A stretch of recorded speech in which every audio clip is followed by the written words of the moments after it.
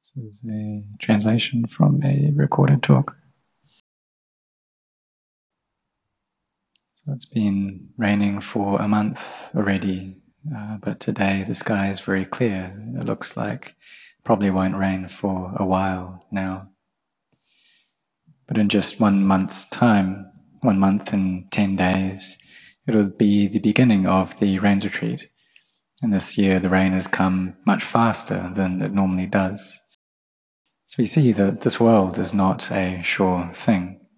There's these changing over of the seasons, the changing between heat and coolness, the wet and the dry.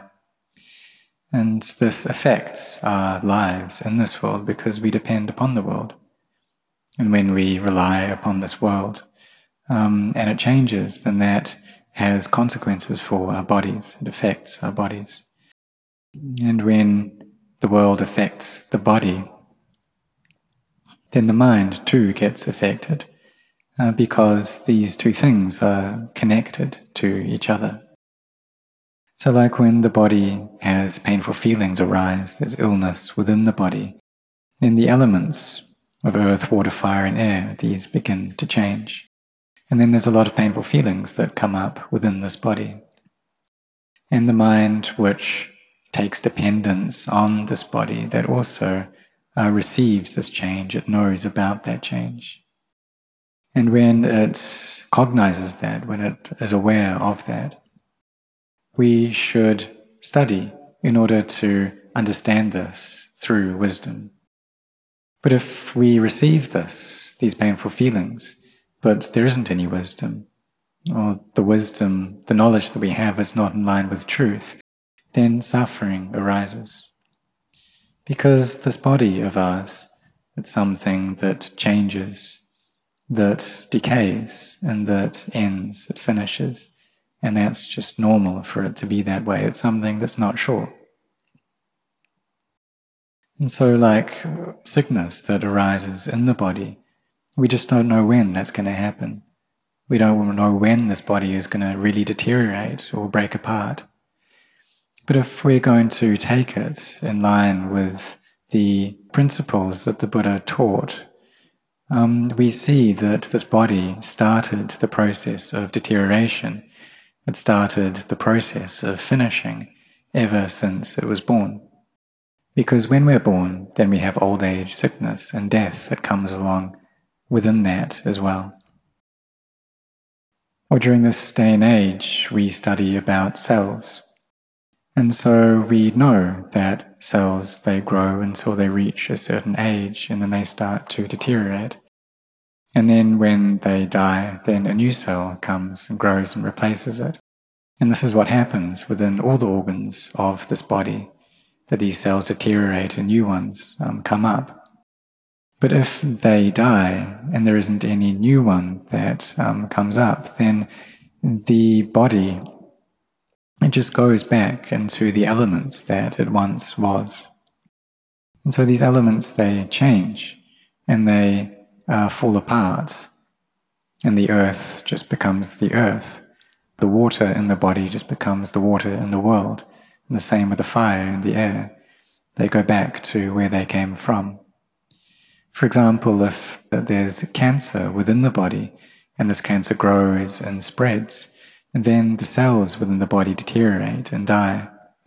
And when this reaches a certain point, then the body just goes back to what it was. It just returns to the earth. So this is what happens when the body ends, when it deteriorates. This is the nature of sankharas, to be this way. And this is the Dhamma, this is the truth of things. And because the Buddha, he taught us this, that these bodies, really that all physical things and all mental phenomena, they're all unstable, changing. They're all stressful and suffering. They're all not self. They're of the nature to be this way. And so when we have this nature of deterioration, of ending, of finishing, that things are mortal, but we don't study that, we don't contemplate that, we don't get to know it, then negligence and heedlessness can arise. can become heedless within our age, within our youth, thinking that we're not yet old yet, so we don't need to practice. Thinking that we're still a child, so I don't need to practice these teachings. But old age, sickness, and death, it doesn't discriminate between adults and children. It doesn't choose between these. So sankharas, they have both, in terms of material sankharas, there's the materials which are sentient, which have some spirit or citta within them. And there's also non-sentient things, such as the Dharma halls or trees, mountains, rivers, for example. And all of these things, whether sentient or not, they all decay constantly as a part of their nature. This body is the same to be that way. And this body does have a mind which is within it, and it too decays. The cells decay. And so we study this, the sciences and the knowledges that we learn at school, at university. But we also need to gain a new kind of knowledge as well. And this is a knowledge, this is a subject, a science, which we really should know, that it's appropriate for everyone to know this. Because if we don't study this, then the heart will never reach freedom from suffering. And so do we see? There's this noble truth of suffering, this Arya Satya of dukkha. And this is a noble truth, the first truth that the Buddha taught, that of old age, sickness, and death. This is dukkha. And so the Buddha, he discovered this. He discovered about this dukkha, the stress, the suffering, the state of the body and mind when they're ill at ease, that this is dukkha.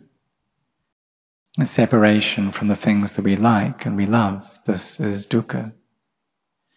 So for us people that we're born into the world, we have houses here and we get all kinds of wealth through much ardua, much effort and difficulty.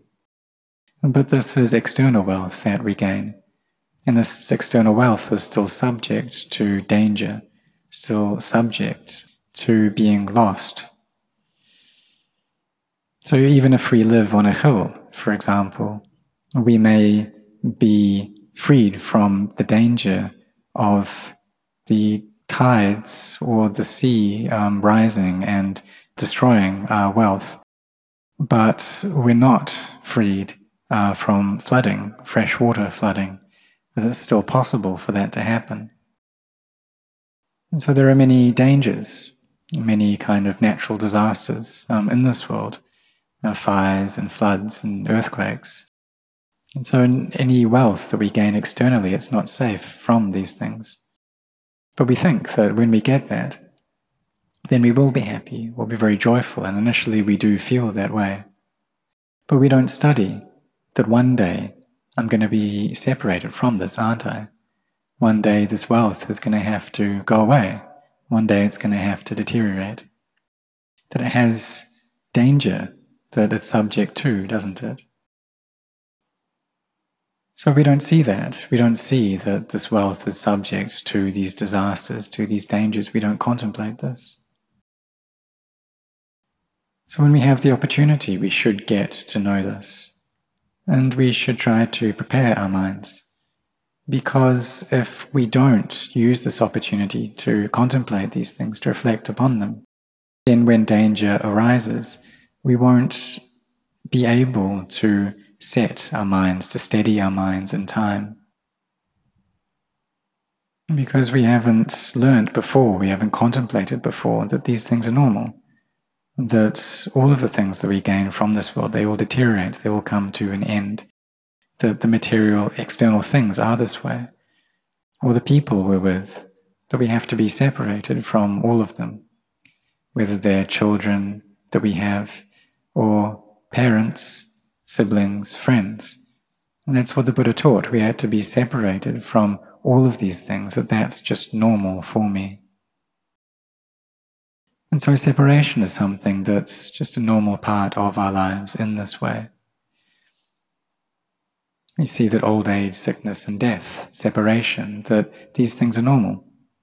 But when the mind receives them and we don't want them, then suffering will arise. We experience this change, being separated, but we want for things to just be like they were before. We want for them to never change, and that's simply impossible. Because this world is a world of change. It's a world of stress. It's a world of not self. And if we study this world well, then we'll get to know what it's like in line with its truth. And when we know that, then the mind won't suffer. So ever since we were children, we have read many things, we have studied many subjects at school and gained a certain kind of knowledge. We finished our studies in high school and then maybe have gone on to get a bachelor's degree or a master's or a doctorate. And we can get these in many different subjects, these academic subjects. And once we get this knowledge, then we use it in order to make our way in the world, in order to work. And this is something that's necessary because having been born as a human, we have bodies. And these bodies require food and shelter and clothing and medicine, these requisites, they rely upon them. And if we don't have knowledge, then it's very hard for us to find wealth and money. So we need to study in order to gain this knowledge. And when we're studying, we should really firmly set our hearts on that, really do it to the best of our abilities, and do it well. But the knowledge that we gain, it's just that which comes about through reading, that which comes about through listening and studying books. But there's also other knowledges that we need to get to know. So, for example, children, that all of them need to learn about morality, need to learn about good conduct, also need to learn about their own hearts. And having been born as a human, there are many others of us in this world, and this is increasingly so. The world is becoming more and more filled with humans. And when that's the case, there's more and more competition that happens. But when that competition operates within the boundaries of laws, then that's okay, it's peaceful. But when it starts spilling outside of those boundaries, then a lot of damage can arise. And why is that? It's because people's greed, hatred, and delusion is increasing. The amount of selfishness is increasing. And this makes us separate things out, separate out between us and them. And when there's increasingly the separation, then more and more problems arise. And these problems arise externally and also within our own hearts. So say we have greed for things and this greed increases, wanting to get something for me, or my family, my company, my group.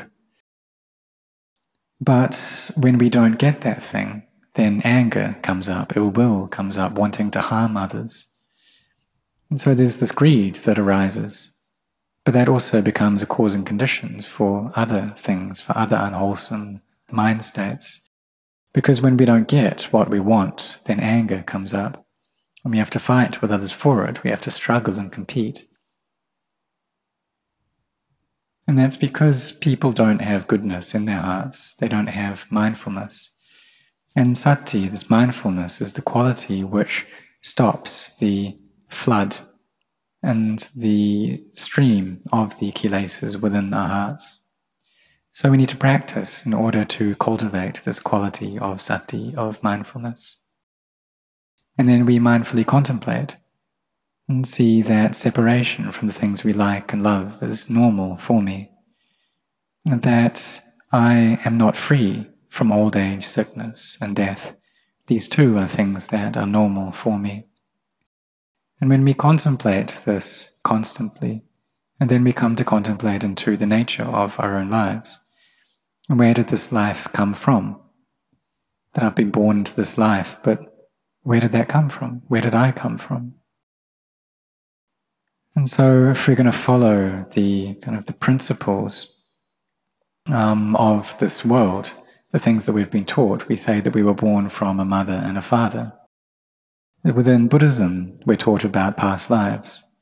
And so there's this life, but where did this life come from? We don't know. We've been born into this life, and then it will finish. And when we die, where do we go? So we believe that we really do have a past life, and there is a next life as well.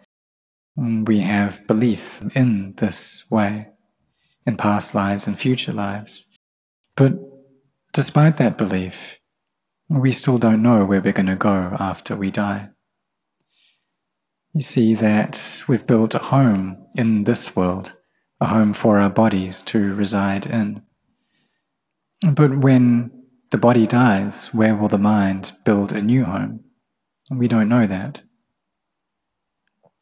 If the body dies and the mind still has clinging within it, then it will have to find a new place to go. And if there's no goodness within the heart, it will find a place of suffering, of pain, a place where it's ill at ease. So what should we do then? We should try to imbue the heart with as much goodness as we can. Try to abandon greed, hatred, and delusion. Try to abandon the sense of self, this clinging to me and other. And we also give. We're generous. We donate some of the wealth that we gain. We make this kind of merit. And so we study, and then we work, and we gain wealth. And we get this through a lot of difficulty and ardua. But when we give that up, when we sacrifice it, then we feel a great sense of ease and lightness and brightness, both within the body and the mind. That when we're generous, then happiness appears within the heart. And this is what results from the generosity that we do. When we see people who are going through hard times, then we help them out. Or perhaps we have knowledge that we've gained, and we give other people that knowledge. And this too is a kind of generosity.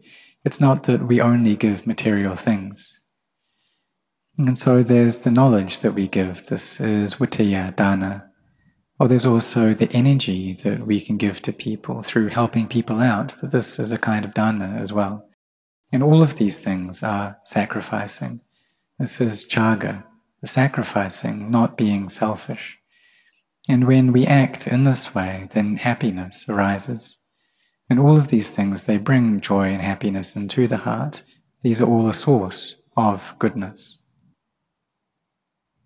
So as we carry on doing these things, then the results gather together within the mind and peace arises.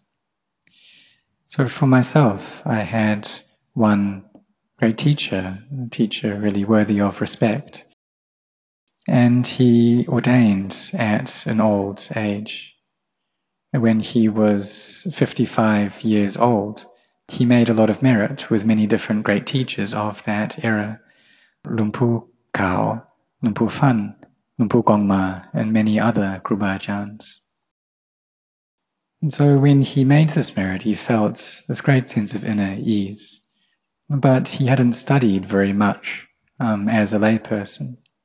So his teacher just told him to recite this word Buddha, just that is enough. And as he did that, then his heart felt this great sense of inner peace.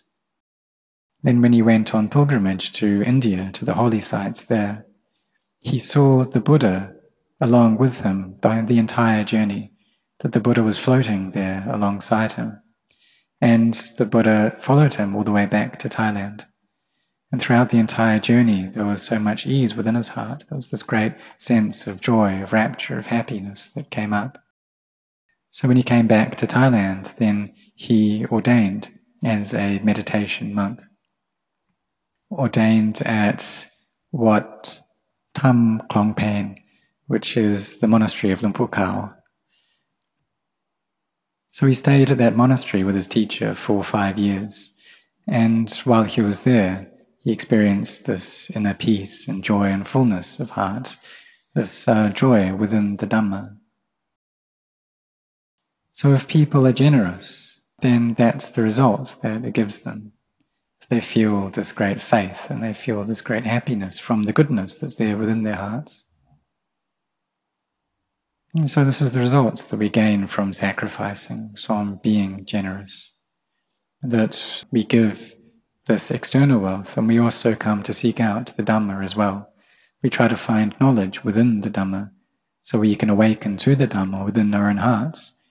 And this is something that we need to really set our hearts on.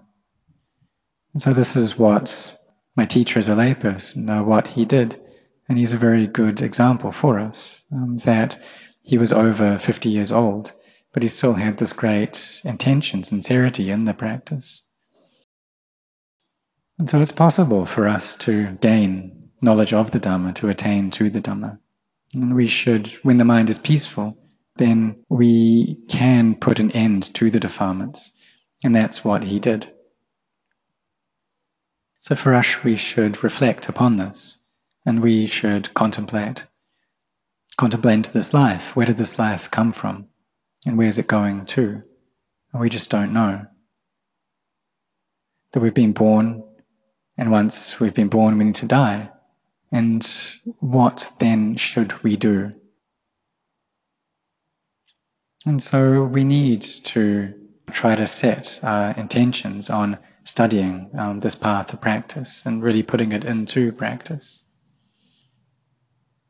Because having been born, we've all been born as humans, both in our bodies and also in our minds as well. And we've met with the teachings of the Buddha.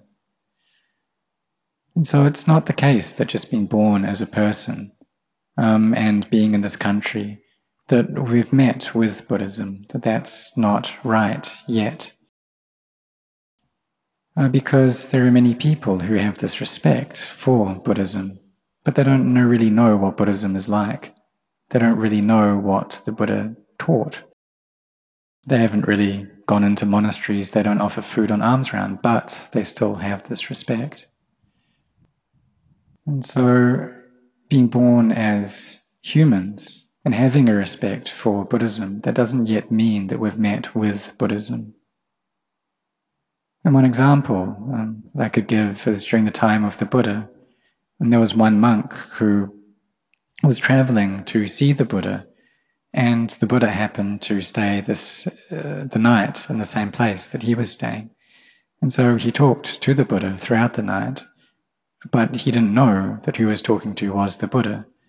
And then afterwards he went off to travel to meet the Buddha. So even though he was in the same place, he hadn't really met the Buddha. And so for us, we've been born here in this country, and many people are born, but they haven't yet met with Buddhism. But it's when we truly get born as a human that we see the drawbacks, the dangers in samsara, the cycle of birth and death, just see how frantic and chaotic it is. And see how we don't want to experience old age, sickness and death, but we have to experience these things.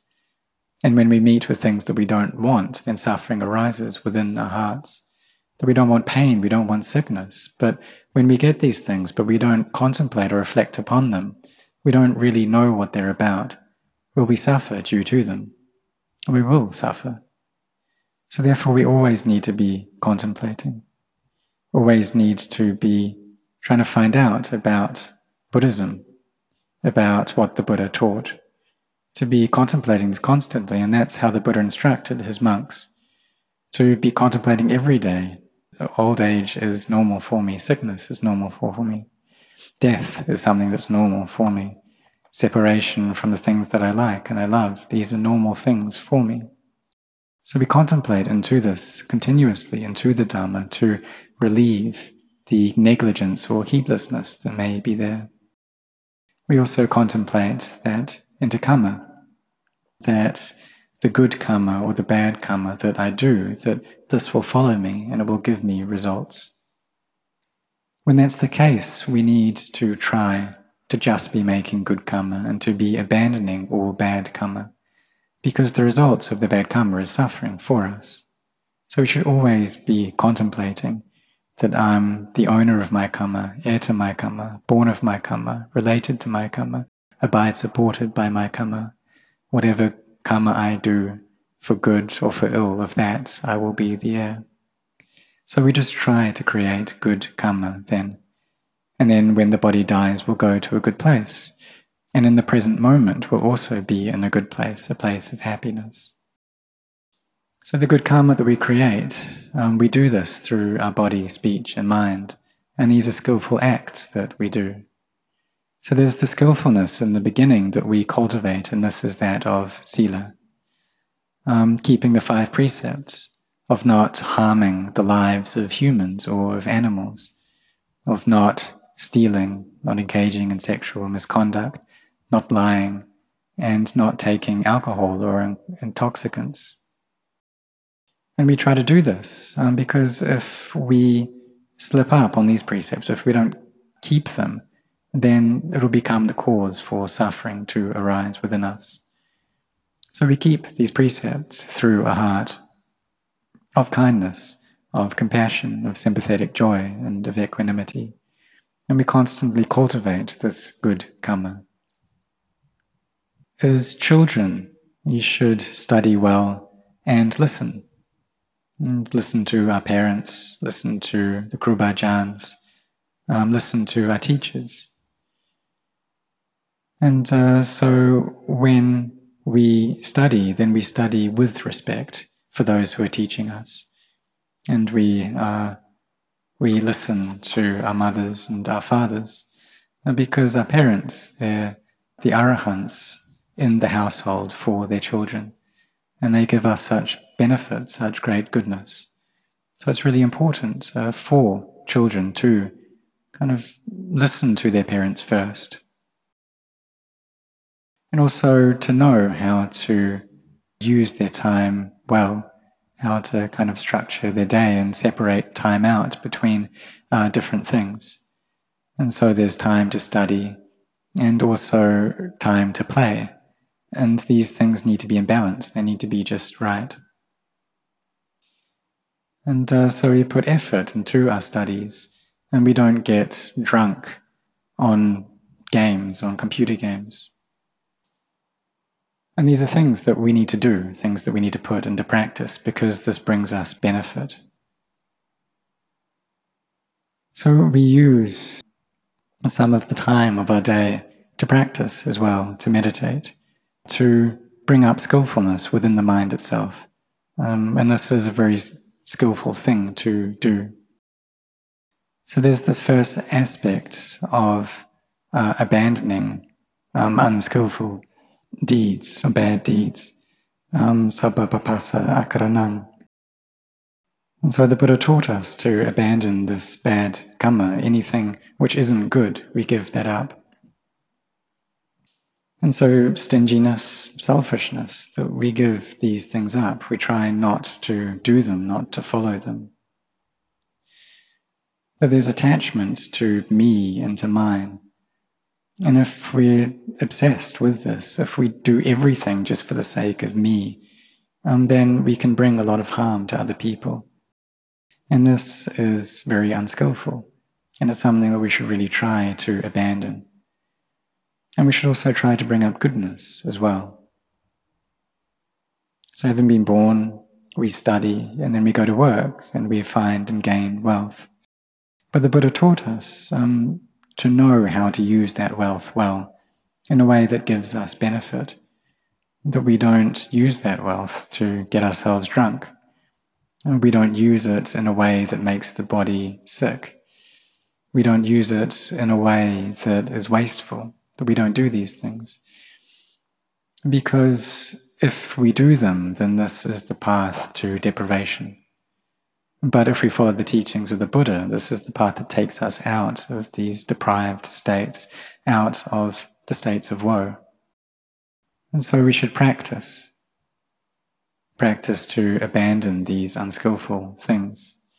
And then we get on to the stage of kusala supasampada, and bringing skillfulness to completion. And so what are skillful things? Well, being generous, this is skillful. Being moral, this is skillful. Skillfulness through the actions of our body and speech. So how is it possible then for the mind to be skillful? When we see that the mind, it thinks so much. And we don't want it to think, and especially we don't want it to be thinking about bad things. But still, it goes and thinks these things all the same. And it's just natural, normal for the mind to be like that. It thinks greedy thoughts, it thinks hateful thoughts, it thinks deluded thoughts, and it just carries on. Sometimes it's possible for it to think about harming people. Sometimes it may even want to murder people if we don't like them. And if we like people or things, then it proliferates in terms of that, in terms of things that we like. And so it has all these thoughts and just carries on thinking. And even though it thinks in this way, we don't follow it, we don't act upon that, and that is sila, having the sense of restraint, of control. But it's not possible for us to just control our minds in that way so they don't have any of these thoughts. We're not able to do that. We just see, we observe that these things, they arise, they stay for a bit, and they cease, and we don't cling on to them. And we try to bring up skillful states as much as possible. Bring the mind to skillful objects, Buddha, Dhammo, Sangha, for example, or watch the breath and do that a lot. Because the more we want for the mind to not be thinking about bad things, the more it's going to think bad things. So Luang Por Chah, he said that it's like eating a fish. And when we eat the fish, then there are the bones of that fish, but we don't consume those, we just toss them aside. And so the thoughts that are no good, it's the same. We don't use them, we don't put them into practice. The thoughts that are beneficial, then those are the things that we follow.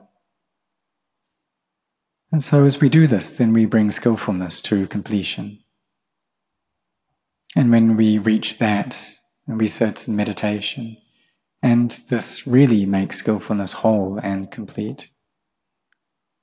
Because in the beginning it's just through the level of the body and the speech, but it's not yet gone to the mind. And what we need is a mind that's in a peaceful place. And when it's peaceful, then we can contemplate into the body and get to know the body, get to know the breath as it comes and goes. And we can be reciting Bud on the in-breath, Do on the out-breath, so that the mind comes to peace. But before it reaches the state of peace, it's possible for there to be many doubts. Be doubting, what should I do? How should I meditate? Should I use Asubha Kammatthana, this contemplation of the unattractive nature of the body? Should I use Buddha, Dhammo, Sangha? Do I contemplate death? That there are many different objects, and which one should I use?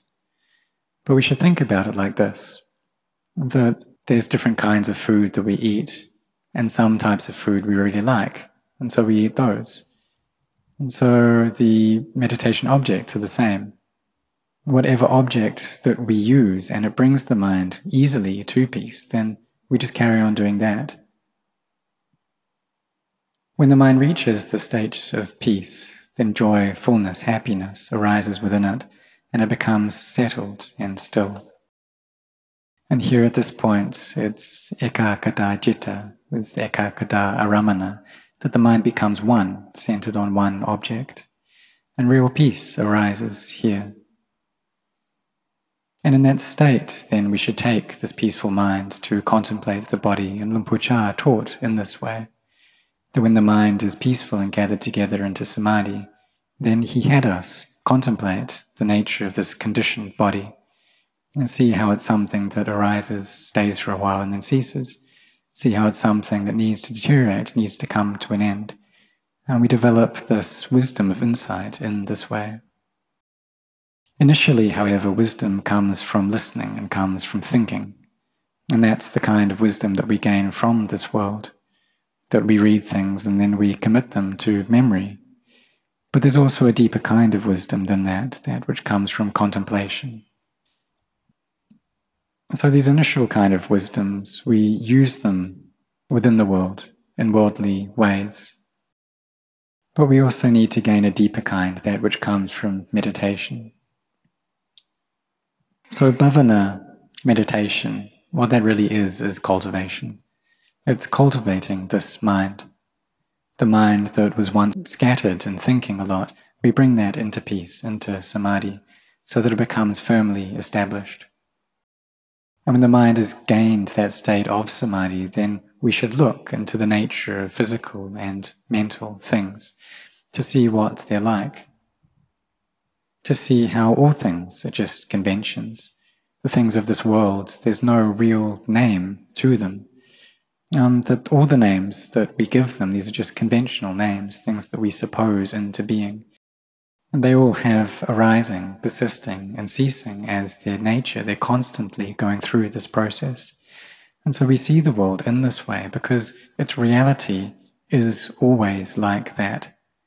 And the state of all the conditions of this world, they're always deteriorating. They're always finishing. And they already have that nature to them. They're already of the nature to arise, stay for a bit, and cease, all the material and mental things. But it's just when the mind is lacking peace that it doesn't view things in this light. The mind that is unpeaceful, that has greed, hatred, and delusion constantly covering over it, so it just doesn't see. It doesn't see the truth. All it sees is self. All it sees is me and mine. It sees constancy, permanence. It sees happiness. It sees goodness and beauty. But the reality is the opposite of these things. So when we see things in this deluded way, then it's the cause for suffering to arise, because the defilements are covering over the heart, constantly making the heart dark, gloomy. So through the Buddha's kindness, he taught that it's not that way, that all physical and mental things, these are unstable, changing. He taught us to practice meditation in order to cultivate samadhi, so that the mind gathers together. And this here is something that's very skillful. From the state of samadhi, then we contemplate into the nature of physical and mental phenomena, seeing how they do change constantly, how they're stressful, how they're not self. And this leads us to the level of sacitta pariyodapanang, that making the mind pure and bright. So when we see into the nature of anicca, dukkha, anatta one time, then the mind becomes bright one time. And when we see this very frequently, then the mind frequently becomes bright, and it becomes brighter and brighter. And so we're able to put down all of these defilements. And light arises, darkness disappears. And this happens through this path of sila, samadhi, and panya, through virtue, collectedness, and wisdom. So this initial stage of sabba papassa akaranang, that is sila, not doing any harmful things, that is sila. So for us all, we're sitting here meditating, and we're not doing anything bad. And this is sila. Whether we're children, whether we're adults, we're all keeping our sila well right now. And we're all cultivating kusala supasampada, that we're making the mind skillful, and we're bringing this to a state of completion, which means that we're bringing the mind into a peaceful state. We already have peace through our body and speech, and so we're developing peace within our minds as well, which works to suppress greed, hatred, and delusion. And when these defilements are suppressed already, then skillfulness can arise in a full and completed state. And this right here is Dhamma. And all the things that we're able to see, all the things that we do see, we see them in terms of Dhamma. We bring them back within ourselves. We see an old person, we bring them back into ourselves, that I too need to get old. We see someone sick, and we reflect upon that. I too need to get ill. We see or hear of someone who has died, and we reflect that I too need to die. And so we reflect upon all of these things, and Dhamma is always arising. We see things in this light, old age, sickness, and death. We bring that back within ourselves, and the mind becomes weary, and it loses its lust towards this world. It loses its lust towards forms, towards sounds, towards odors and tastes and tactile sensations. And then it really tries to find this path out of the cycle of birth and death. And just like the Bodhisattva, Prince Siddhartha, that he saw the danger, the harm in old age and sickness and death, and that's what inspired him to seek out Nibbana. And when he found that, then he taught us. He taught us this path of practice, Like bringing the mind to peace, bringing it to skillfulness, bringing it to a state of samadhi, and then contemplating so that wisdom arises and the mind becomes pure. And here is where we will see the Dhamma, attain to the Dhamma, and get to really know the Dhamma. So at the very least, in this life, what we should do is practice a lot, so that we cultivate these minds, and so that we can bring about wisdom within the heart. And if we don't get relieved from all suffering, if we're not able to overcome all suffering, at least we'll be able to significantly reduce the suffering that we experience. Because if we don't study this kind of knowledge, then even though we may have many, many things externally, really we can have everything that we can want, but still the mind is not freed from suffering. And even though we have all these things, we'll have to be separated from all of them as well. And so they can become a cause for suffering. And so we should always be contemplating into the nature of deterioration, the nature of sankharas, conditioned phenomena, to end, to finish. How old age, sickness, and death are things that are normal for us. Because karma is something that belongs to us. We should contemplate this. Our karma belongs to us, it follows us. We have to be separated from all the things that we like and love. And so we should respond to this by abandoning all harmful acts, by bringing skillfulness to completion and making the mind bright and pure. Because we don't know after this life where will we go to. But we've had this good fortune to meet with the teachings of the Buddha within this life. We've been born, we've met with the Buddhasasana. We've met with this already. We've seen suffering already. And we know what the cause of suffering is. We've heard about the path that leads us out of suffering, and that there is a state that is freed from that suffering. And we know this already. And when we really know this, that means that we've actually met with Buddhism. And when we've actually met with Buddhism, then we should sincerely practice. And when we sincerely practice, then we'll see the Buddha, the Dhamma, the Sangha will arise for us. So all of us should really firmly set ourselves on this, on studying, on contemplating the science of Buddhism, and so that we can gain an understanding into it, so that our suffering reduces until in the end we meet with the end of all suffering.